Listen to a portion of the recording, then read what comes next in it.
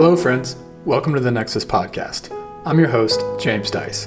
Each week, I fire questions at the leaders of the smart buildings industry to try to figure out where we're headed and how we can get there faster without all the marketing fluff. I'm pushing my learning to the limit, and I'm so glad to have you here following along.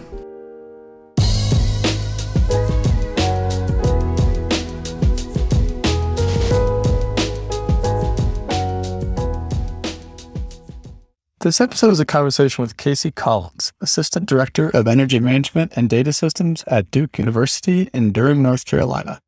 We talked about Duke's campus decarbonization and digitization journeys, how intertwined those two journeys are, the important technologies they're implementing, and the challenges unique to the higher education space. I enjoyed meeting Casey, who's a longtime listener of the show, and thought this was a great addition to our higher ed series that's included Stanford and Monash. So without further ado, please enjoy this episode of the Nexus Podcast with Casey Collins. Casey, welcome to the show. I'm so excited to have you on. Can you start by introducing yourself? Sure, James. Thanks a lot for having me. My name is Casey Collins. I do a lot of things. Right now, I get paid by Duke University. I'm the Assistant Director for Energy Management and Data Systems. And then I also have an interim role as the Director of Utility Operations for our campus. Got it. Okay. I want to go back in your career a little bit, but first I wanted to ask you about your LinkedIn profile pic. It's a picture of you on a backpacking trip, I think. Are you an avid backpacker? I am. Yep. Thanks for asking. And that you're right. If anybody looks up my LinkedIn profile, you'll probably squint and try to figure out what the heck that is. I tried to click on it. Yeah, I am. I enjoy the outdoors in all sorts of ways, but definitely enjoy getting outside, being outside without being off grid, right? For as much as I am professionally in the grid, mm-hmm. I enjoy the opposite of that in my recreation.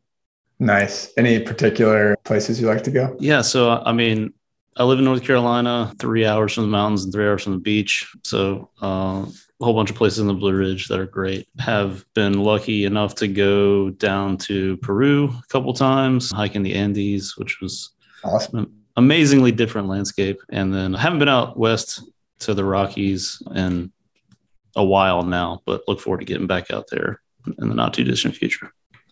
Nice. Well, I have a book recommendation for you, but I'm going to save it for the carve-out section at the end. So tell me about your career before Duke. I'd like to know what your educational background is and sort of your career progression to get to where you're at today. Yeah, sure. I'll too. So I'm a mechanical engineer by education. I went to NC State and I did a handful of things late in my college career, engineering wise, before I sort of figured out where I wanted to be. At one point, I interned for Philip Morris Tobacco, which is, big industry in the Southeast, and did a couple other machine design type roles and then realized that wasn't for me. But I got into sort of the energy world initially as a young engineer doing, mechanical, electrical, plumbing design for a production firm, and did a whole lot of commercial HVAC type design. I realized that it was a little too cookie cutter for me. Went back to work as an owner operator in the higher ed space. And that was my first exposure to larger district energy systems, the bigger toys, chillers and boilers and power systems that are part of that. Then went out to work for an energy services company, largely doing industrial energy stuff. I got really into some pretty old technology. I got to be an expert steam system guy, which was great and fun, right? As an earlier industrial revolution, but got to be very good at that. And then actually ended up coming to Duke University because of that steam system expertise. Oh, wow. Initially, I've been at Duke now for a little over 11 years. Okay. With probably 4 or 5 different roles. It's been some time since I would have described myself as an engineer. I would probably, in a professional setting, tell people that I'm an energy professional. I'm not doing as much. It's been a while since I've done design work, but I've had a variety of energy management roles here specifically, and in some progressing leadership opportunities too. So, and this current one has me leading this energy management and data team, which is about 10 folks, executing a handful of supply and demand side management, and again, data management projects. And then now as the interim leader of our district energy services. So that for us, that's chilled water, hot water, normal power distribution, emergency power, water, sewer. We are a utility company effectively inside of the university and health system, but we just don't have any public customers. It's all Duke entities. Got it. Yeah, it's been a while since I was practicing engineer as well, and it's difficult to know what to call yourself. Right. Yeah. If you're at a family reunion, I'm an engineer. If I'm at a conference, I'm in energy, right? Yeah. Yeah. Mine's even more difficult. It's like, am I a podcaster? And so tell me a little bit more about Duke's campus. Obviously, I've Yeah. been there before, played soccer there. You might not know that. I did not play soccer there. I played soccer against Duke at Duke. I went to St. Louis U, and Okay. while my generation of Billikens didn't beat Duke, the last season they beat Duke, so I'm always tracking NCAA soccer still. But yeah, tell me about the campus. How big is it? Is there a medical campus or is it just academic? Yeah, a little bit more detail would be fun context for the rest of this conversation. So Duke University's main campus is in Durham, North Carolina. It has about close to 21 million square feet. And that's the university proper. That's the stuff that you see with the ESPN flyovers if you're watching sporting events. But the majority of our campus is actually health system and research facilities. So the university proper is about 7 million square feet. That leaves, 13 to 14 million square feet of healthcare. Okay. And that the role that I fulfill has obligations to both sides of the house. We are officially part of the university. Our energy systems, our utilities serve the entire campus. And so from a supply side management perspective, I'm responsible for that full 21 million square feet.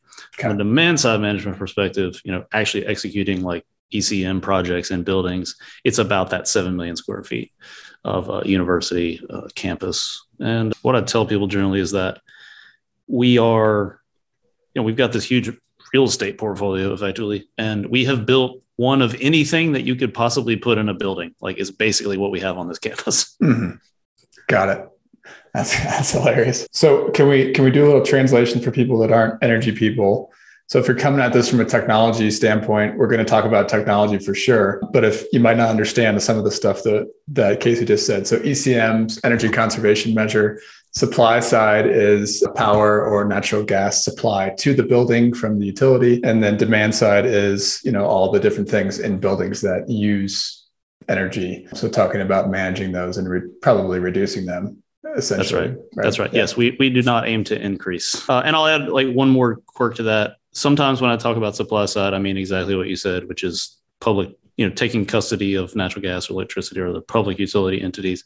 But sometimes, and I'll try to be clear in this as we go along, but I mean the district energy services that provide everything to our campus. So we don't just have boilers and chillers at individual buildings. We operate these large district heating, cooling, power distribution systems that are delivering that energy around campus, right? So we're piping 50,000 tons of cooling around campus and 300 and so odd thousand pounds per hour of steam and hot water to heat and cool all our buildings. So got it. I'm all like right, cool. Middleman, supply and demand. Right. Manager. Well, cool. So, and also we should add a disclaimer. So you talking about Duke, is there anything you want to say there? Fair point. Yeah. So Duke University is so big and so diverse that I certainly can't speak on behalf of the university. My opinions are my own. They are entirely related to my role here and my profession and how I operate in that ecosystem, right? Only the trustees officially speak for the university. So I'll throw that caveat out there and we'll also try to be professionally responsible and courteous to my employer. Totally. All right, I'd love to start with decarbonization. So can you start by kicking us off and just explaining what's Duke University's climate target and kind of where you're at on that journey to get there?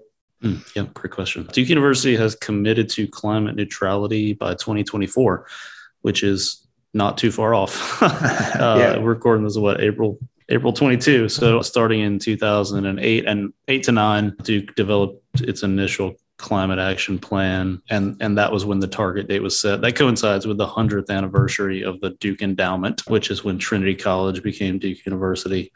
And so we've been, at least in my time here, on a decarbonization march. Okay. That's been a handful of easy pickings and some more difficult to achieve things. We still have on the neighborhood of 170,000 metric tons to offset. Okay. Or reduce or eliminate, right, in some fashion.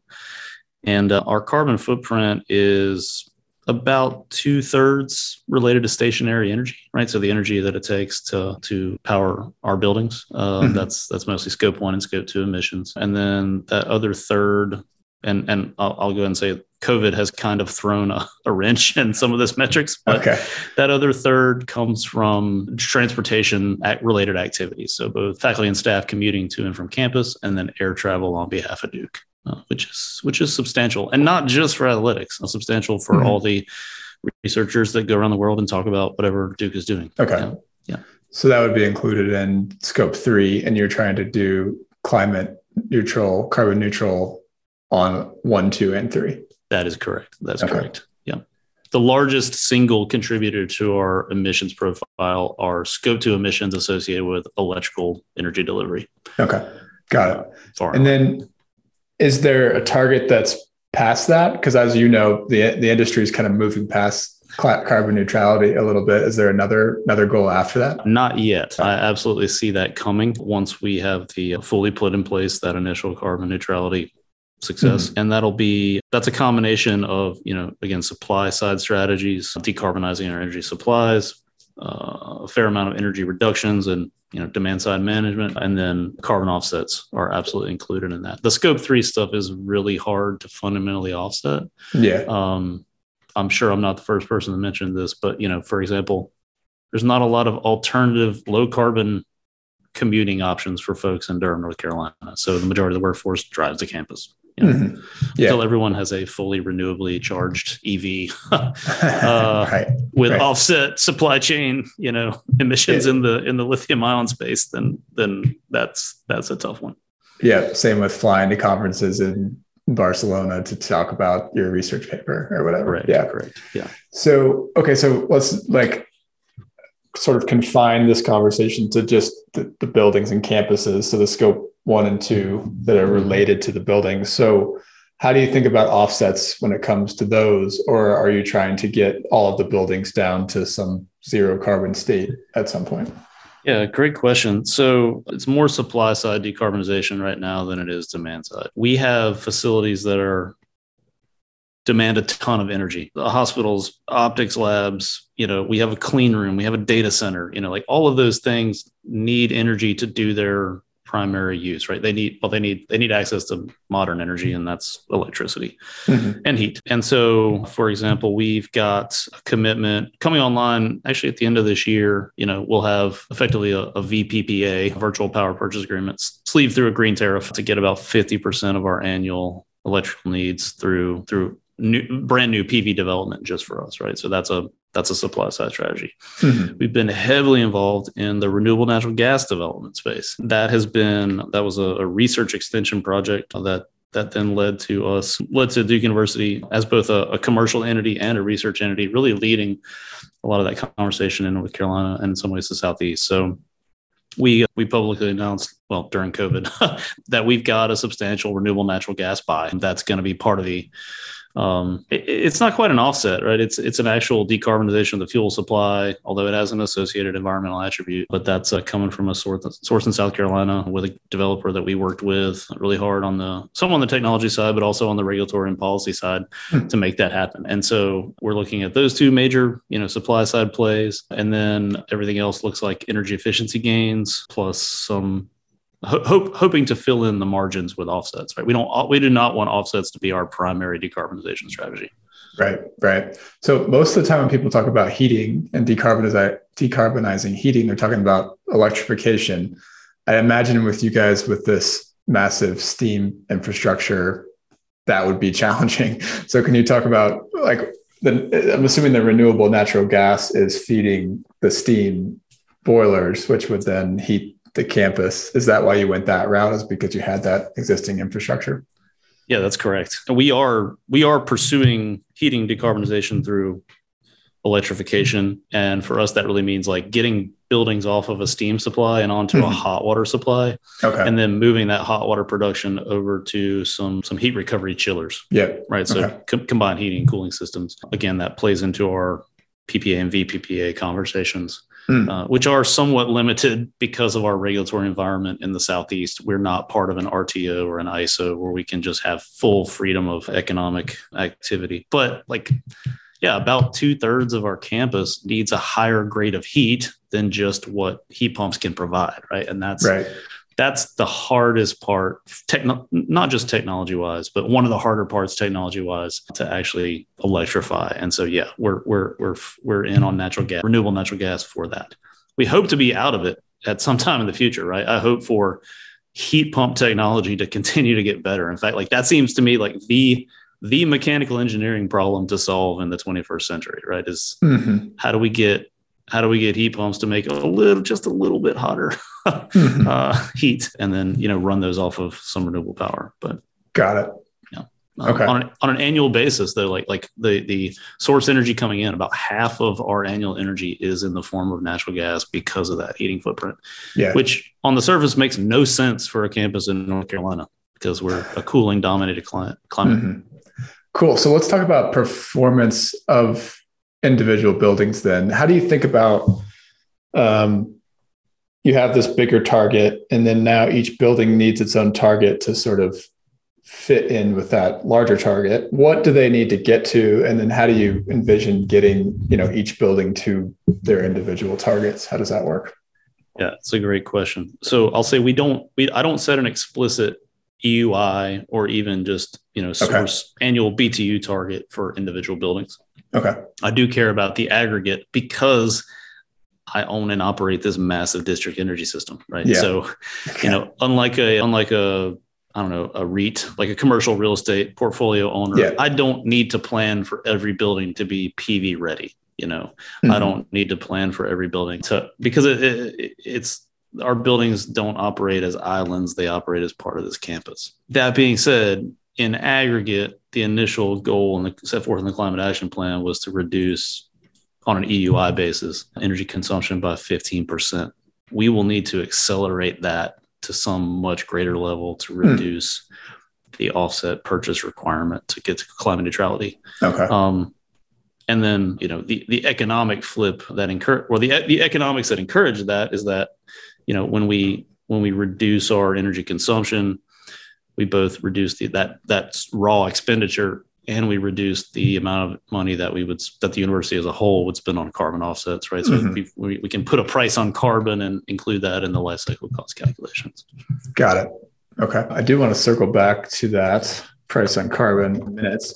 I'd love to ask you though, so each building has its, EUI target, or if you don't have an EUI target, an EUI reduction, like you said. I'd love to ask you about just like the role of retrofits. So you guys have been on this road since, 12, 14 years ago, something like that, right? So I'm assuming that most of the easy stuff, when we talk about energy conservation measures, has been done. You install controls, you optimize buildings, or you optimize control sequences, schedules, all that stuff. That stuff is kind of like the low-hanging fruit, as I think about it. If in order to get to the next jump in a reduction, you need to do some sort of retrofit, like this entire system needs to be converted over to this new system type, right? Like a heat pump, heat recovery chiller, like you talked about. So those are bigger projects, bigger capital costs. How do you think about across 7 million or even 21 million square feet for your counterparts over on the medical campus? How do you think about like all of these retrofits that need to happen and managing them and that mess that takes? Yeah, right. It's not easy, and it is a lot of money. I mean, let me kind of walk up to that. Well, let me first reconfirm that, yes, like all of this sort of, I'll say easy stuff, all the low hanging fruit, to use the energy management industry language, is mostly picked over. And that's not been that easy for us. We operate in a market where energy is extremely cheap. I've not yet crossed the 6 cents a kilowatt hour barrier. And, you've got, I'm assuming there are listeners that are double, triple, maybe quadruple that. Yeah, right? Yeah, definitely. And so what that means is we have done, big lighting retrofits. We've done big water retrofits. We've got DVC controls throughout, right? We'll circle back to your comment about scheduling and maybe like occupancy awareness in a little bit, because that's a thing that is very different for college campuses than the sort of thing I would practice in a commercial or industrial setting. So that being said, like we've got the like late 20th century, early 21st century technology and stuff covered. That's gotten us a long way from where we were 10 years ago in terms of decarbonization. I think we go a couple different places from here. And this is really more about program management than it is technology. I care a lot about I'll say like inside my own organization, selling the co-benefits that come with energy efficiency. So when I do an energy efficiency project or ask my team to put together an energy efficiency project, it's their job to get off the energy island and go get integrated into the other conversations that are happening when we plan a project. And so, as an example, we rolled out a automated fault detection diagnostics platform close to 2 years ago. My team lead on that, fantastic engineer, but his highest value is in being a connector to the other parts and pieces. So he's working on confirming the actual workflow from the fault detection platform output to mechanic resolution, which means that he's got to go talk to the maintenance supervisor of the HVAC shop, and he's got to talk to the planner scheduler guy, right? He's got to like make a bunch of these things happen. And so much more of my strategy around decarbonization and even just energy management as a cost reduction measure is more about team and organizational building than it is technology. That might be hiring staff inside, but that also means managing well-managed vendor relationships. The AFDD is one example, but there's lots of co-benefits to this. That are it's maintenance cost reductions. It's like material warehouse consolidation. Trying to align your repairs and your shelf stock with stuff that's consistent. When we move up to sort of like the district energy supply level, right, there's a conversation to be had that energy conservation in a building, whether it's a retrofit or new project, also defers massive capital investment in that big chiller or boiler system. Right. And so we try to appropriately and conservatively wrap all of those decisions into our projects. And that means more people, that means more information, and it really means better organized information. We are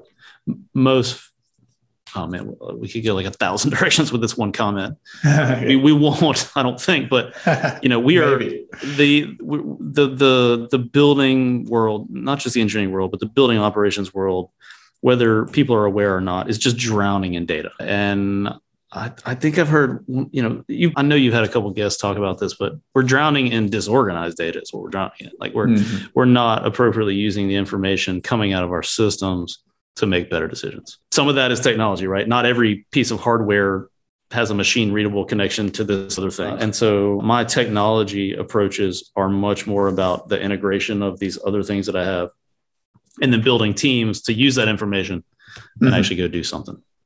Got it. Yeah. And I'm just picturing like all of these projects you talked about with all this information, all this data that's not very well organized, and then all these different stakeholders that need to use the data.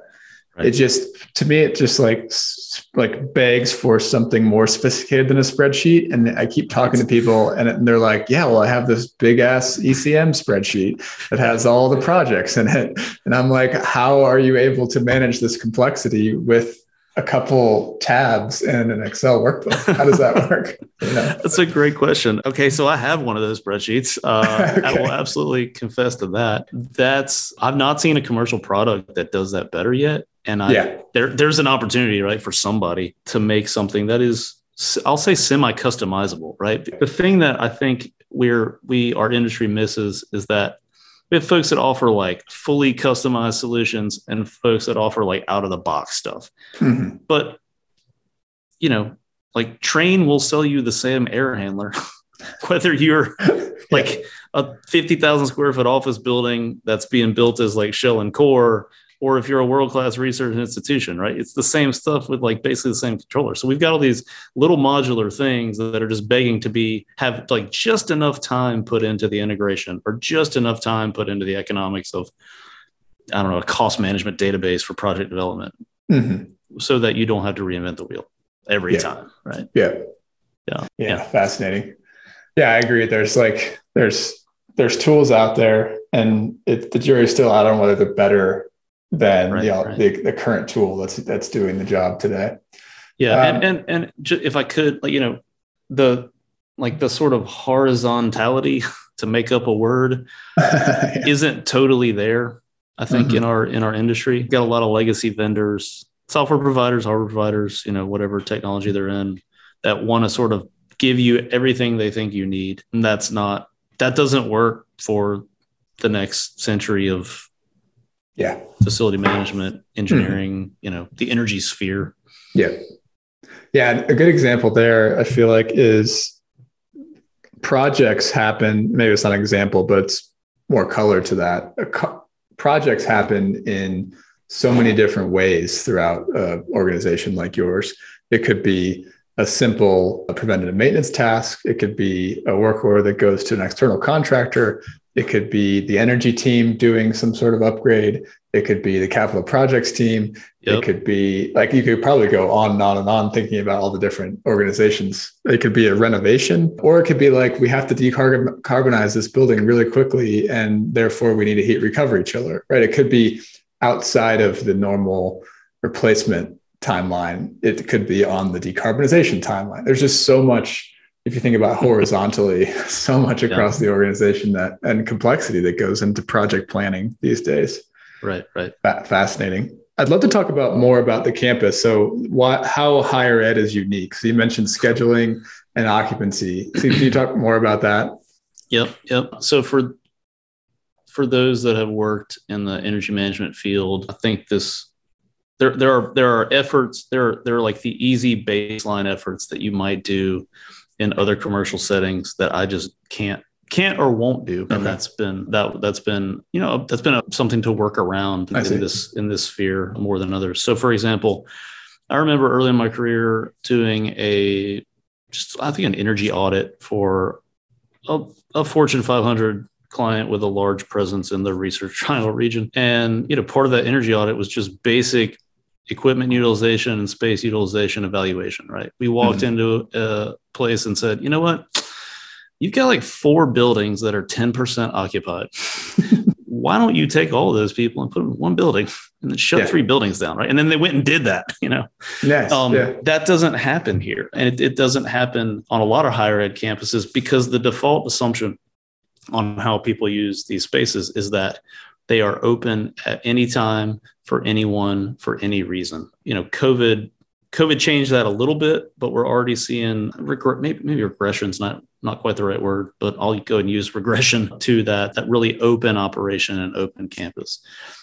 The richer your campus is, the more you experience that. And I mean, in terms of just material and space wealth. And so the sort of occupancy awareness, and sometimes lack thereof, which includes a huge value judgment about privacy and the value of privacy, in the modern world, that is very different than the conversation being had at, say, retail environments or even commercial real estate environments. That lack of full occupancy awareness means that I'm spending a whole lot of time working on scheduling HVAC equipment in the BAS, or talking about lighting control in a very different way. And so what that means is that there are times for which I have to make a technology decision, and I'll use lighting control as an example. I actually don't want, because no one in my team can manage a lighting control system, regardless of how the data is acquired and how we can manipulate schedules and everything like that. We don't want to manage that, because there's too many people trying to use the lights in too many different ways.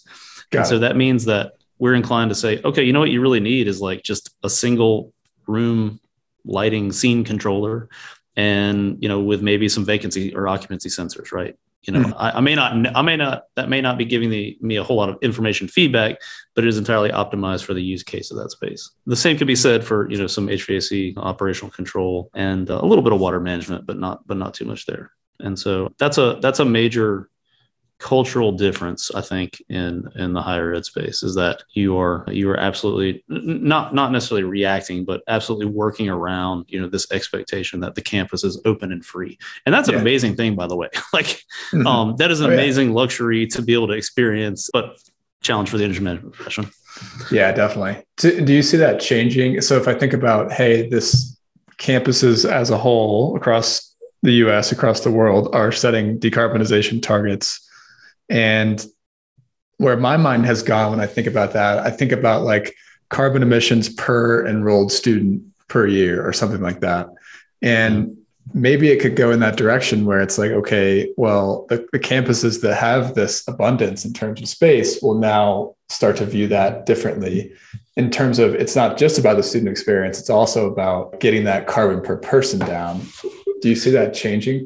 Yes, I do. And it will change, I think, for the reasons you mentioned, as well as the need for what one of my colleagues would just term growth in place. So there's plenty of campuses that exist in, I'll say, pastoral, semi-rural environments, and maybe that's a little bit different for them. We're in a semi-urban environment. We have a huge green space, and a beautiful tree canopy, but we are just adjacent to a quickly growing city, and a lot of campuses are like that, right? So real estate gets more expensive. The way in which operators utilize their buildings and how efficient they are at scheduling the personal activities inside of them becomes very important to the long-term financial health of the entity. And so that's driving it, as well as, of course, the decarbonization you mentioned. We're not publishing, sort of like a per capita carbon intensity score for the campus, right? We actually probably could do that, on average, but that becomes a really important part of how we talk about it. And really, that's just resource utilization, right? That's asset management. How do I best utilize my assets to do the thing that I need to do? Again, tricky on a college campus, because what do you say you do? Like, people say like, well, what does Duke do? Like, Duke is like one of everything. Duke's only trying to be the best Duke. It's not trying to make tires more efficiently or less costly. It's not making paper. It's not running it. It's not, we're running a sports arena, but among other things, right? But not as a commercial venture. So, there's not, that's like my other main, challenge around, defining the case for energy management, is that if I, again, like hearkening back to earlier points in my career as a point of comparison, if I did an energy efficiency project for Unilever, I could tell them that it saved them X cents per stick of deodorant that they made. There's not an equivalent here. So. Well, I think so. These are certainly unique to your situation, and they're probably very similar across other, elite institutions. These same patterns, though, they show up in other industries and other building types, right? So I think, just as Duke is trying to create the experience for the Duke student that is the best, the best 4 years, the best, on campus day in the life, right? That they're able to do. Office buildings are trying to create the best experience in the office. Retail, same thing. Like, I think that each industry, and we can't act like these obstacles aren't there as far as, decarbonizing. Each industry is there so that the building can perform some overall job to be done for the user or for the owner in some way. And I love that you pointed out that these are the things that I have to deal with in my organization. And then everyone has to figure out what their obstacles are or their unique circumstances are. Yeah. Point well taken. Absolutely true.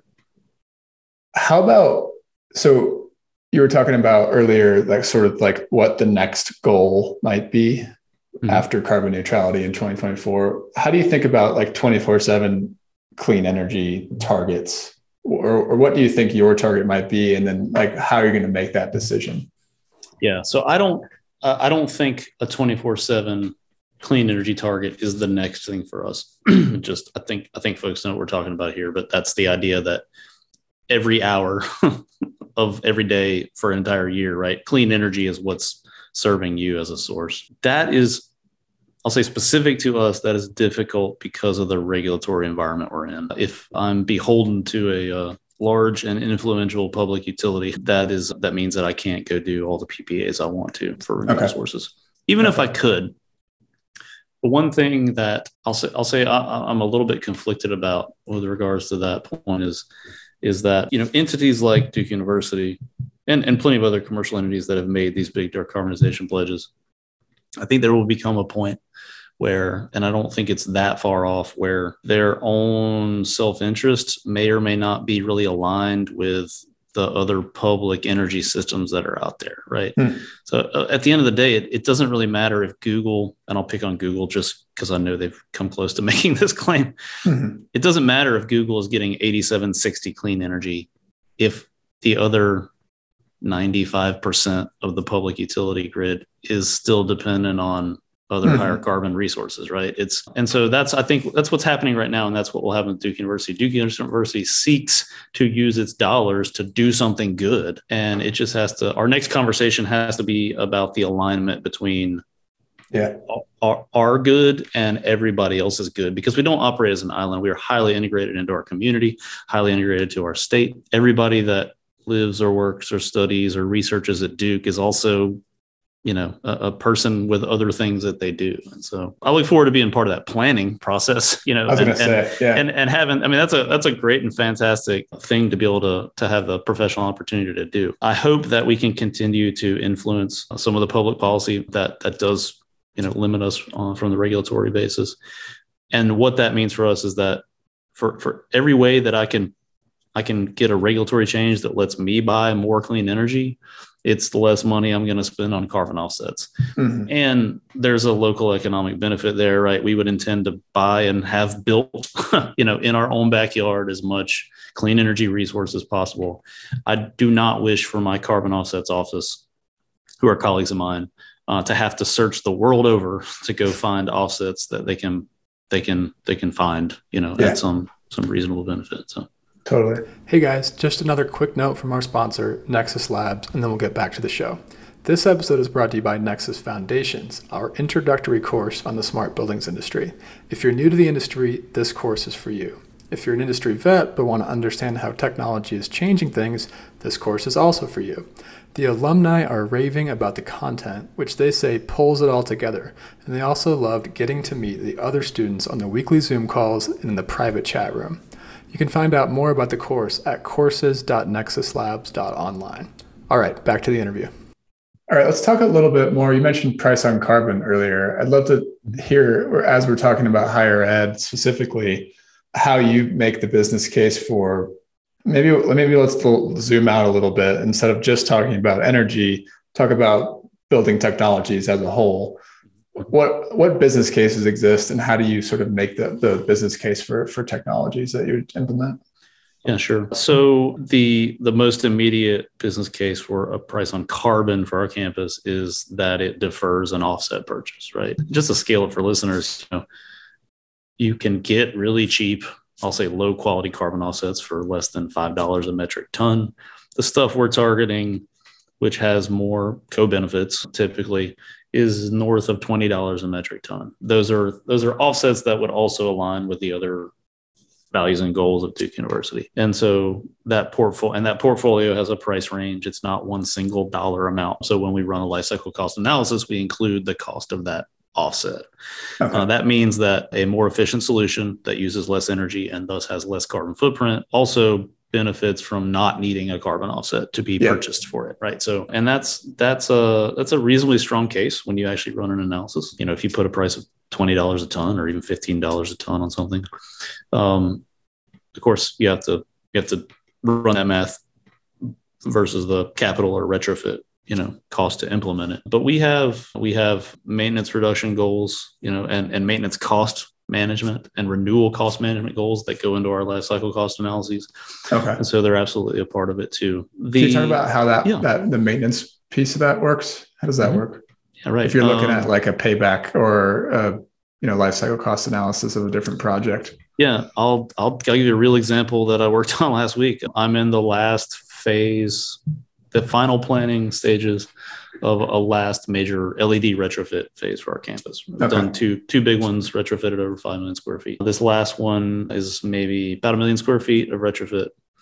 If I just run the energy cost savings calculation, the simple payback on that project, and these are less utilized buildings that also need, in some cases, not just lamp replacement, but they've got old fixtures, so you got to replace fixtures. Simple payback on this project looks like it's like north of, weighted average for the entire portfolio, north of 12 years, simple payback. Yeah. But if I consider the maintenance cost reduction, because LEDs last a whole lot longer. Mm-hmm. And our maintenance staff doesn't get dedicated to that. That payback goes down to like 4.5 years. Now, if you're in a market with more expensive electricity, that shift isn't quite as dramatic. Yeah. But that's what it looks like for me, right? So people can't forget that. And but my turnkey LED contractor did forget it, and they didn't put it in their proposal, right? And I even told them exactly what number to use. And the reason I know what number to use is that I actually have a billable rate for general maintenance mechanics and electricians and plumbers and HVAC techs. And when they go out to a department to do service, right, they actually have to bill that department for their labor time. And so, that cost, of course, there's a lot of baseline infrastructure that supports the ability to do that cost accounting for an enterprise like us. It's necessary, but that's what it looks like in real life, right? And so that means like 12-year payback. That's not a super attractive thing for a product that's got a 5-year warranty. Yeah. 12 years doesn't look good when you think it's only going to last 5 years, but if it pays for itself in less than 5 years, and if I can get at least 5 years out of it, cool, fine. That's an okay rate of return. Yeah. And how do you manage, you mentioned the department not having to pay the cost for the maintenance tech to come out to their building. How do you manage that split incentive where you guys centrally are, making the investment in the LEDs, and then the department that you're not billing for the energy and then not billing for the maintenance, they're actually seeing the benefit? How do you guys manage that split incentive across the different departments? Question. Yeah. So in some cases, big picture story, I manage an energy project fund, right? That is, aggregated money from the operation of the entire university with the intent that I go and spend it on energy reduction and cost reduction measures.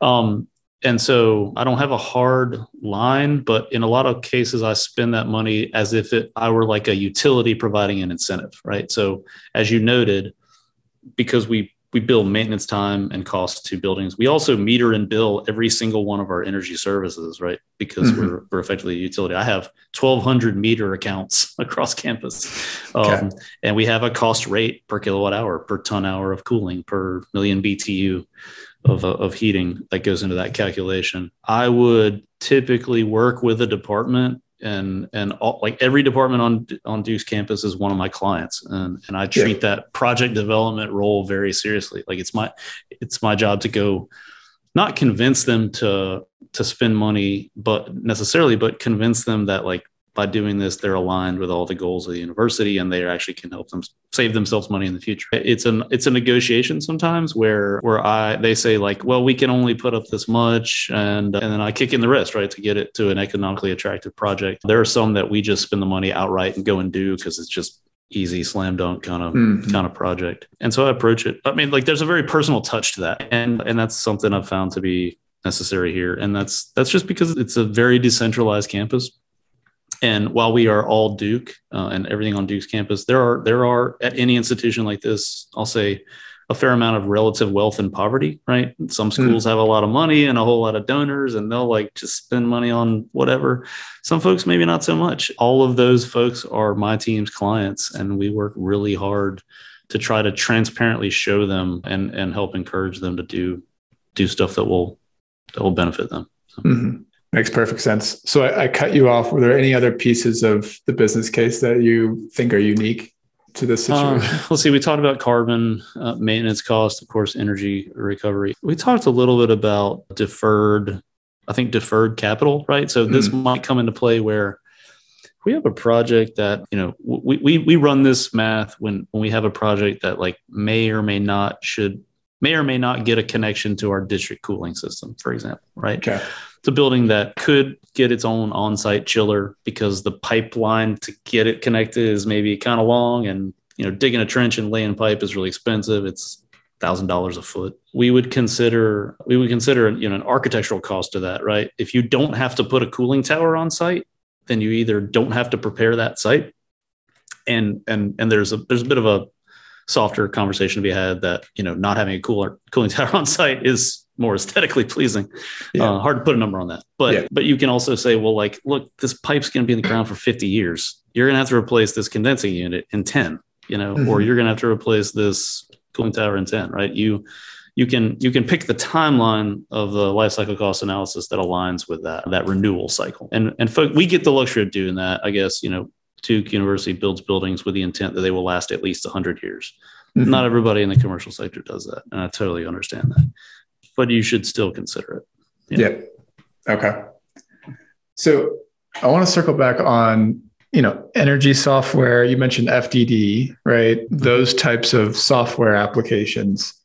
Can you talk about making the business case for those, but also can you talk about just generally your experiences with them and kind of how you approach that? You did mention earlier just having someone map out what I call the path to action for FDD, which getting from analytics insight to who's turning what wrench, when is it, can we check on it afterwards, all that. So you covered that piece already, but I'd love to hear just kind of how you guys approach that deployment and what the business case is for that.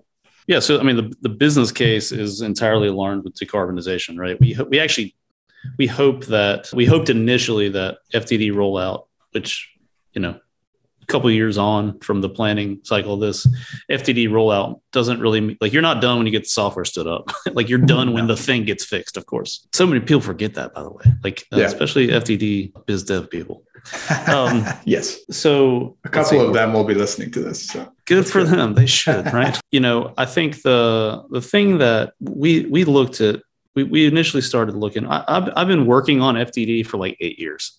Okay. Early on, to the point that we were writing, I had a couple of people do, just proof of concept stuff, writing algorithmic comparisons in our BAS programming just to see, could we compare A to B plus C minus D?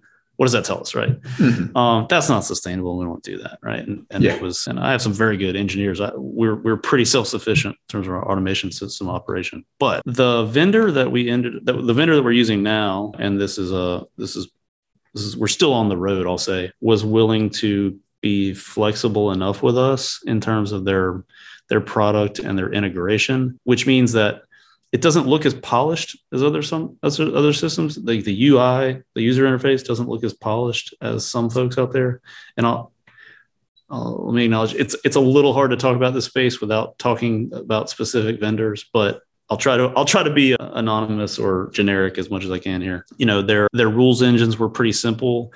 They were quick to say, yeah, we think we can do an energy calculation on this, but we don't want to put a cost metric on that, right? Mm. And so where I'm going with this, my FDD rollout so far is one that is meant to be semi-custom. There's only so many ways that a VAV box can fail. There's only so many ways that a hydronic air handling system with supply and return fan can fail. And there's only so many pieces of instrumentation. That's sort of the out of the box stuff. Yeah. A simultaneous heating and cooling fault detection algorithm looks about the same no matter where you apply it. The customization is really, and the time consuming part is entirely in the integration. Even we had a pretty good tagging protocol. Okay. Wasn't super tight. We've got a long legacy of automation systems. Not everything is, super new, and not everything is BACnet. But even with that, there was so much of that. So much of my engineer and contract support time was spent in that integration. Map. This tag actually means this thing out physically in the system. And from here on out, once that integration was done, it's been a whole bunch of just, let's customize the sort of reporting and visualization into things, right? What are the ways that we can work with a vendor to build exactly that? I'll use the word dashboard, even though I don't like the connotation of that, but I'll say dashboard. Make that plot be the thing that, my guy can use to quickly say, yep, that's the problem. And I'm going to put a work order in our CMMS system. I can give this very exact guidance to the technician that's got to go out and fix that. So one of the things I've learned in this whole process is that, the more you can go faster than this, you meaning customer, facility manager, energy management professional, you can go faster the more typical your equipment is, right? If you got a bunch of rooftop units, you'll go 5 times as fast as I am. If you are, 100% Niagara or all BACnet or all pick a protocol, you'll go faster than I have. And hopefully it means you got less problems, or you just have more of the same problem. But that's been kind of a journey there. Where I'm headed next, though, is a little bit trickier in that what I don't currently have, and this is this is entirely related to the size of the portfolio of stuff that I manage. I need our FDD system to also help me describe how a single building's impact affects the larger energy supply system on campus, right? Yeah. And I don't have that yet. And so that's a gap. There are folks that do FDD stuff for like plant optimization, right? Get my chiller stuff right. And there are folks that do it on the air side. For someone like us, I don't have the right quite solution. For both, the holistic system of systems. That's exactly you're right. saying. Yeah. That's interesting. We're rolling out a different historian platform right now, just time series data historian. And that's great. We'll build some graphics and some informational templates there. But it's just, it's expensive to work with a systems integrator to customize, these type products and solutions. And they're great when you get them tuned, but it takes a lot of time and a lot of money. And so when I'm building the business case for this, it has to be at that larger campus impact decarbonization scale. The reason I can talk about decarbonization is that because whereas our campus is rather decentralized in all sorts of ways in which it manages itself, decarbonization is absolutely a central goal. It's in fact one of the few places where you can, even if nobody really knows what a metric ton means, it's one of the few places that we can find some alignment across the institution.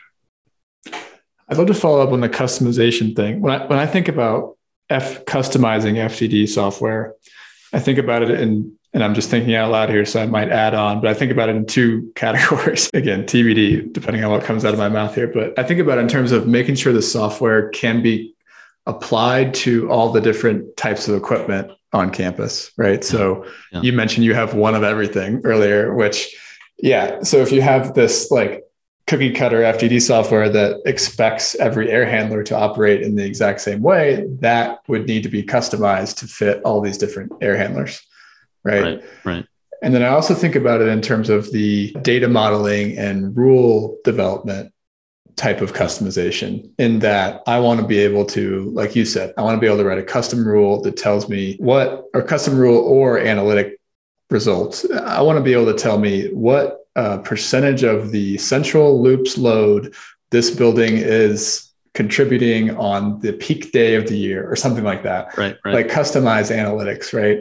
So when you say customization, which of those are you talking about? Are you talking about both, or are you talking about something else? Okay.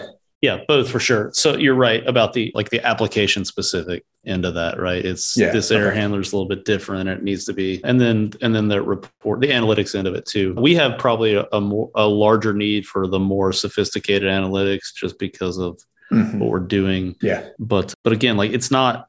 I don't want it to be fancy and complicated for the sake of being a science experiment. I want it to be fancy and complicated so that a machine can really help me do what machines do best.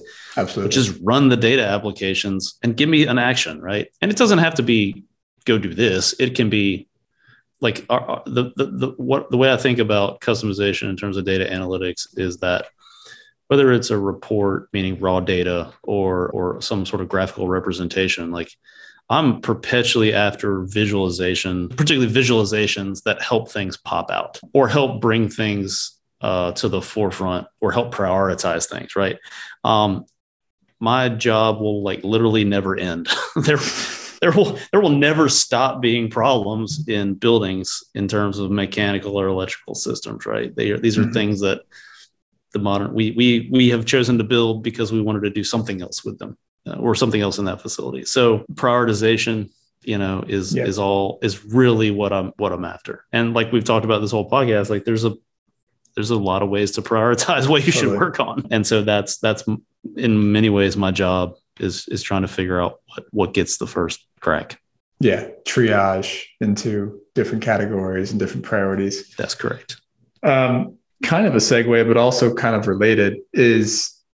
So you mentioned MSIs, you've mentioned your team who's involved in FDD, you've mentioned your controls teams, right? The people that, get the controls upgraded and up and running and programmed and all of that. Can you talk about technology from a workforce standpoint and kind of how you think about all of these different teams working together? And that's a really broad question, but that's kind of what I'm thinking about. Okay. Yeah. Let's see where this goes.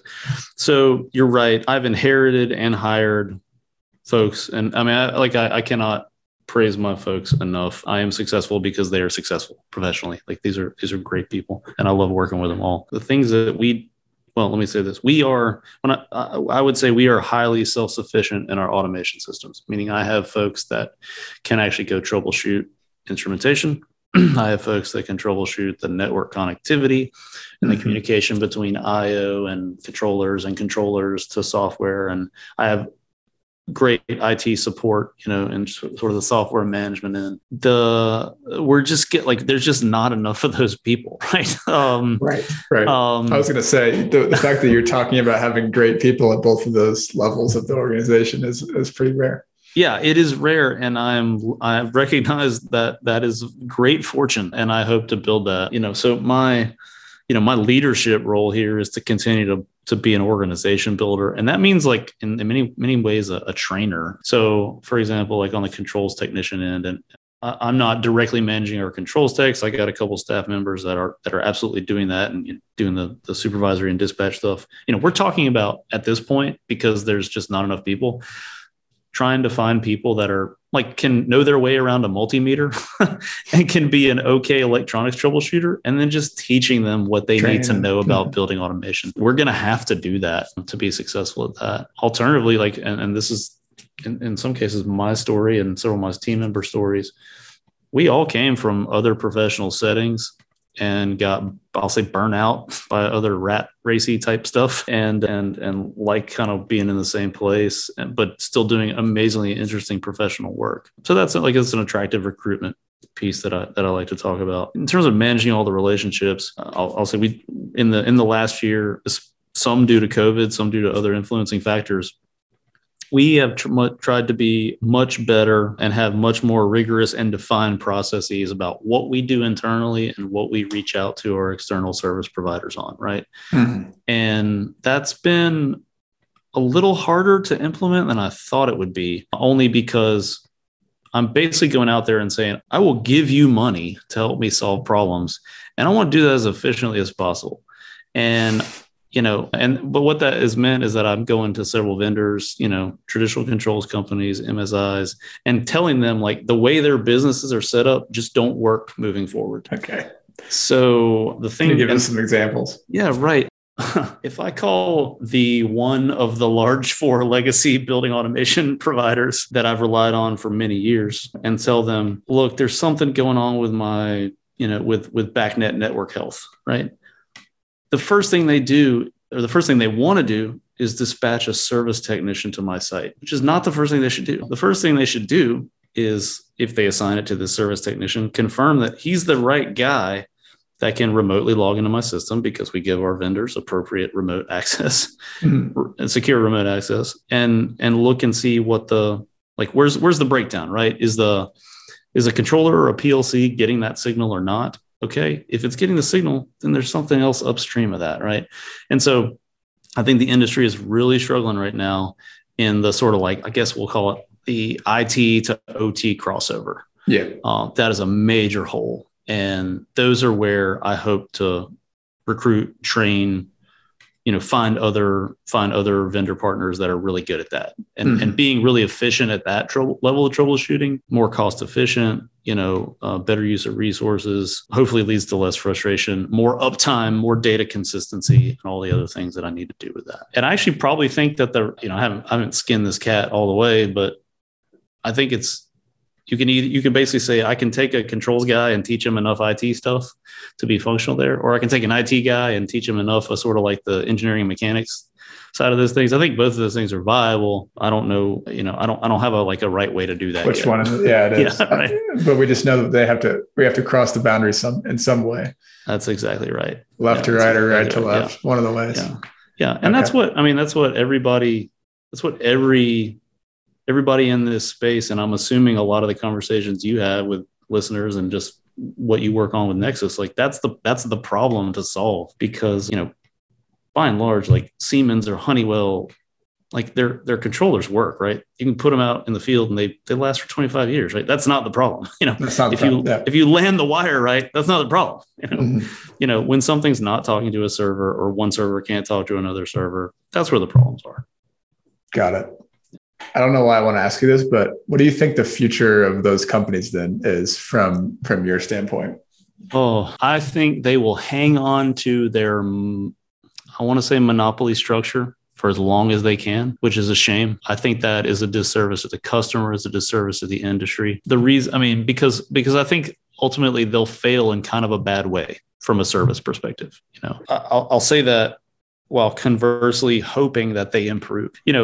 If everybody were on sort of like open platform, independent, distribution and sales channels and service, that's great for some folks if you have a really good person in your backyard. But that's hard too, right? So what I hope doesn't happen is that I'll say the big four fail to change.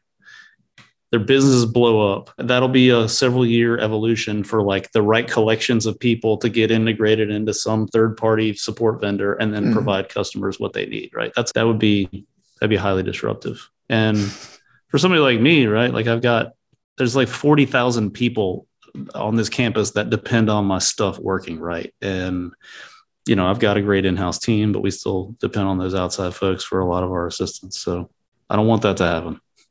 Totally. All right. Last question I have for you related to professional stuff is your role. So when we teach our foundations course, we talk about this role of what we call the smart buildings champion, but it could be decarbonization champion. It could be, energy champion.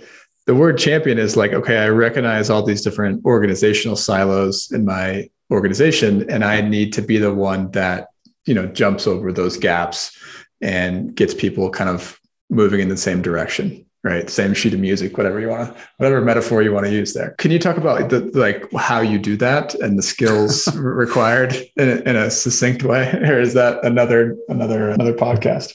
Oh man, I'm sure it's another podcast, right? I'm sure. I mean, that's a great, so, some of what you're asking there is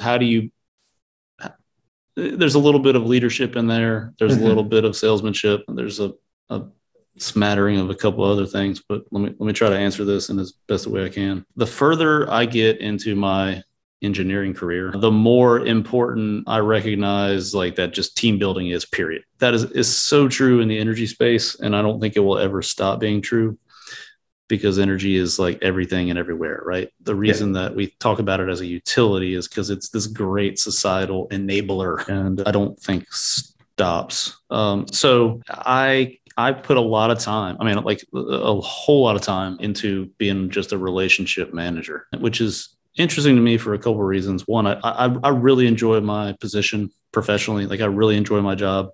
I could have never told my 21-year-old self, like how to get from like ending college to where I am now. Like I just would have, I couldn't describe that path. Like, I am where I am.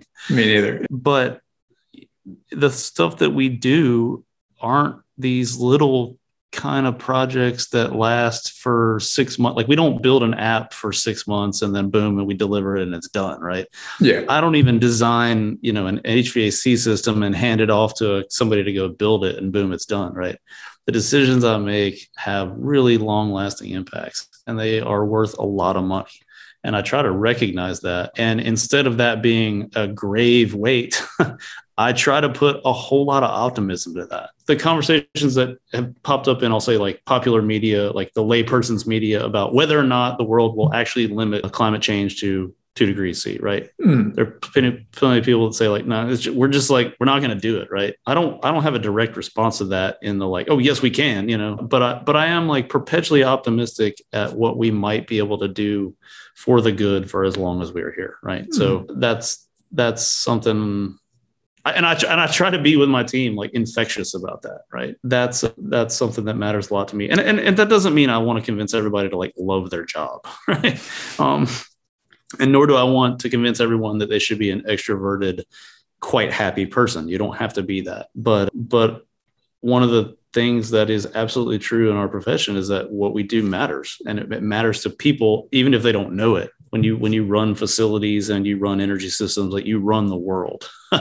and that's a really unique and neat opportunity that I'm proud to be a part of. And that's the thing that I hope the US can get better at, is like trying to recruit more, trying to encourage particularly technical education to get more people involved in this field. You don't need a 4-year college degree to do a lot of the stuff, that a lot of the trades and a lot of the skills that need to happen in the building and automation and energy world. And so I look forward to like just a reinvigoration of that. And it's hard, like it's hard work. In some cases it's physical work, but it's a lot better than, this is going to sound snarky and mean, it's a lot better than having an art degree and working in a data center or in a call center, right? You're doing something that matters.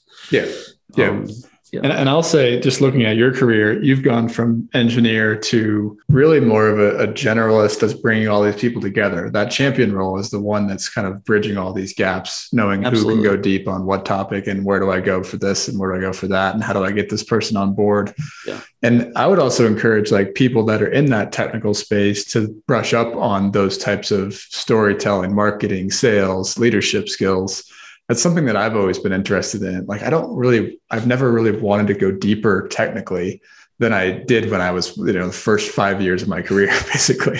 Like that was pretty much it from a technical standpoint. But, I found myself reading Seth Godin on marketing at night, like things like that I just needed to understand. Okay, yeah, we have these technical problems, but how are they then showing up in the world? And then how can we change the world based on, selling this new technical idea or, that kind of thing. And it seems like that's been really important for you as well. For sure. I would, yes, fully agree with that. For example, I'm involved in stakeholder conversations about regulatory and policy changes, right? And I do a disservice to our entire sphere if I show up and be an overly technical engineer in that room.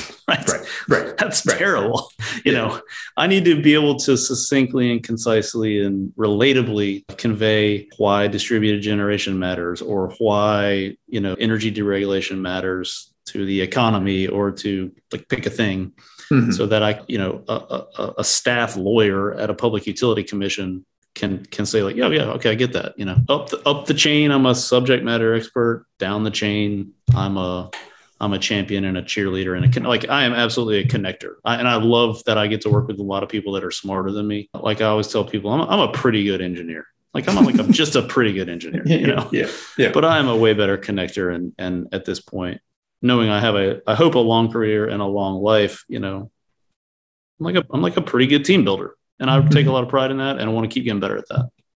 That's great. All right, Casey. Well, thanks for taking me through all those detailed questions. That might be the most questions I've asked on the show so far. So appreciate you going deep. Let's end this with carve outs. So what book, movie, TV show, podcast, or other link would you recommend the audience checks out? All right. You had a lot of I've got a lot of answers on this one to your single question. So we'll flip that. Okay. Let's see. A couple podcasts. I'm a big 99% Invisible listener. Okay. I just absolutely love that one. That was maybe like early podcast intro to me, Yeah. Okay. And I think the shows continue to get pretty good. There's a podcast called Energy Transition, which is pretty wonky, but it's one of the few podcasts that I pay for. So I guess I'll say I'll endorse it that way. Not a short form, right? You're going to set aside an hour plus, Yeah. But it's thorough and well done. Let's see. I'm a big reader. I really love a lot of history, and I love a lot of, especially history of technology. Right? I just think it's neat how that's in many ways, that's what makes us human, right? We figured out how to use some things I can throw out there. These are a little bit dated now, but there are 2 books by an author named Daniel Yergin. And in the 80s, he wrote a book named The Prize, which is all about how really the oil industry. And then he followed up in the early 2000s, mid 2000s with a book called The Quest, which is a lot about energy transition. Those for me were like hugely important to just how I think about our energy industry and transition. The Quest in particular. The Prize is interesting because, once you read it, you're like, well, shoot, the entire like 1900 to 1999 was like literally just oil. Like that was world history, was whatever the oil industry was doing. Fantastically enlightening and also frustrating if you if you want the world to look differently. Let's see. There's a good book I like called On Grand Strategy by a guy named John Lewis Gaddis, who's I think a professor at Yale or Harvard, which is great because it's just a way. It frames in a very interesting way how to solve problems and how to think about like just strategic planning, and not in a business school kind of sense, more in a look back at history, right? How did this empire do it? Like, let's look at that as almost a illustrative case study. Okay. Not super long, fantastically interesting. Let's see. Novel wise, I really like John Le Carre, who's a spy writer writing from the 60s all the way to the present. If you know of his, let's see, Tinker Tailor Soldier Spy is one of his novels that got turned into a movie. Some people knew that, but those are great because those are, it's like the anti-James Bond. It's all about spies and all the sort of like bureaucratic inside nonsense and inefficiency and silliness. I like those because there's not a clear good guy and bad guy. And that's how the world works. And it's just a great it's a great observation and a lot of it's set against sort of Cold War conflict. Okay. Really cool. Just great books. Last one I want to mention actually is A.A. Milne, who's the author of the Winnie the Pooh books. One of his books is called Now We Are Six, which is a book of children's poetry. But you can't not read that book and find something relatable. You can't not read the poems and not find something relatable to like literally everyday situations. It's just great. Okay. Which might mean that I have a 6-year-old's mind when it comes to reading poetry, and I'm just not that sophisticated, but I love it. Read it with my daughter all the time and read it myself too. So nice. Yeah. That's beautiful. I'll have to check that out. Sounds like a great gift for like child and parent. Indeed. Yeah, absolutely a great gift. Got it. Yeah. Okay. Yeah, I like that. That's a great collection. Thank you. I only share one a week because I do this every week. So the one that I'll share this week is relevant for you. And I just picked it up over the weekend and started reading it last night. It's called Colorado 14er Disasters. So I like climbing 14ers. I haven't done that many. It's not impressive what I've done at all, but I enjoy it. And this book caught my eye in the bookstore, and I'm one story into it, and I can recommend it just from that one story so far. Nice. It talks about exactly what happened, kind of like case report, rescue report, and then obviously goes into detail on who the person is. And then it dissects all the ways in which the person messed up that led to their untimely death. So as someone that I like to do solo 14ers as well. So it has enlightened me on all the ways in which I've done stupid things and got away with it so far. And I won't do those things again. So anyone that likes climbing should check that out. Nice. I'll look for that one for sure. Appreciate the recommendation. Sounds good, Casey. Well, thanks for doing this. Thanks for sharing everything that's going on in Duke. Glad to. It was a lot of fun. I appreciate the invitation. And again, thanks. Thanks for doing this podcast. It's been a great resource for me to think about stuff. I look forward to continued development. All right, friends. Thanks for listening to this episode of the Nexus Podcast. For more episodes like this and to get the weekly Nexus newsletter, which, by the way, readers have said is the best way to stay up to date on the future of the smart buildings industry, please subscribe at nexuslabs.online. You can find the show notes for this conversation there as well. Have a great day.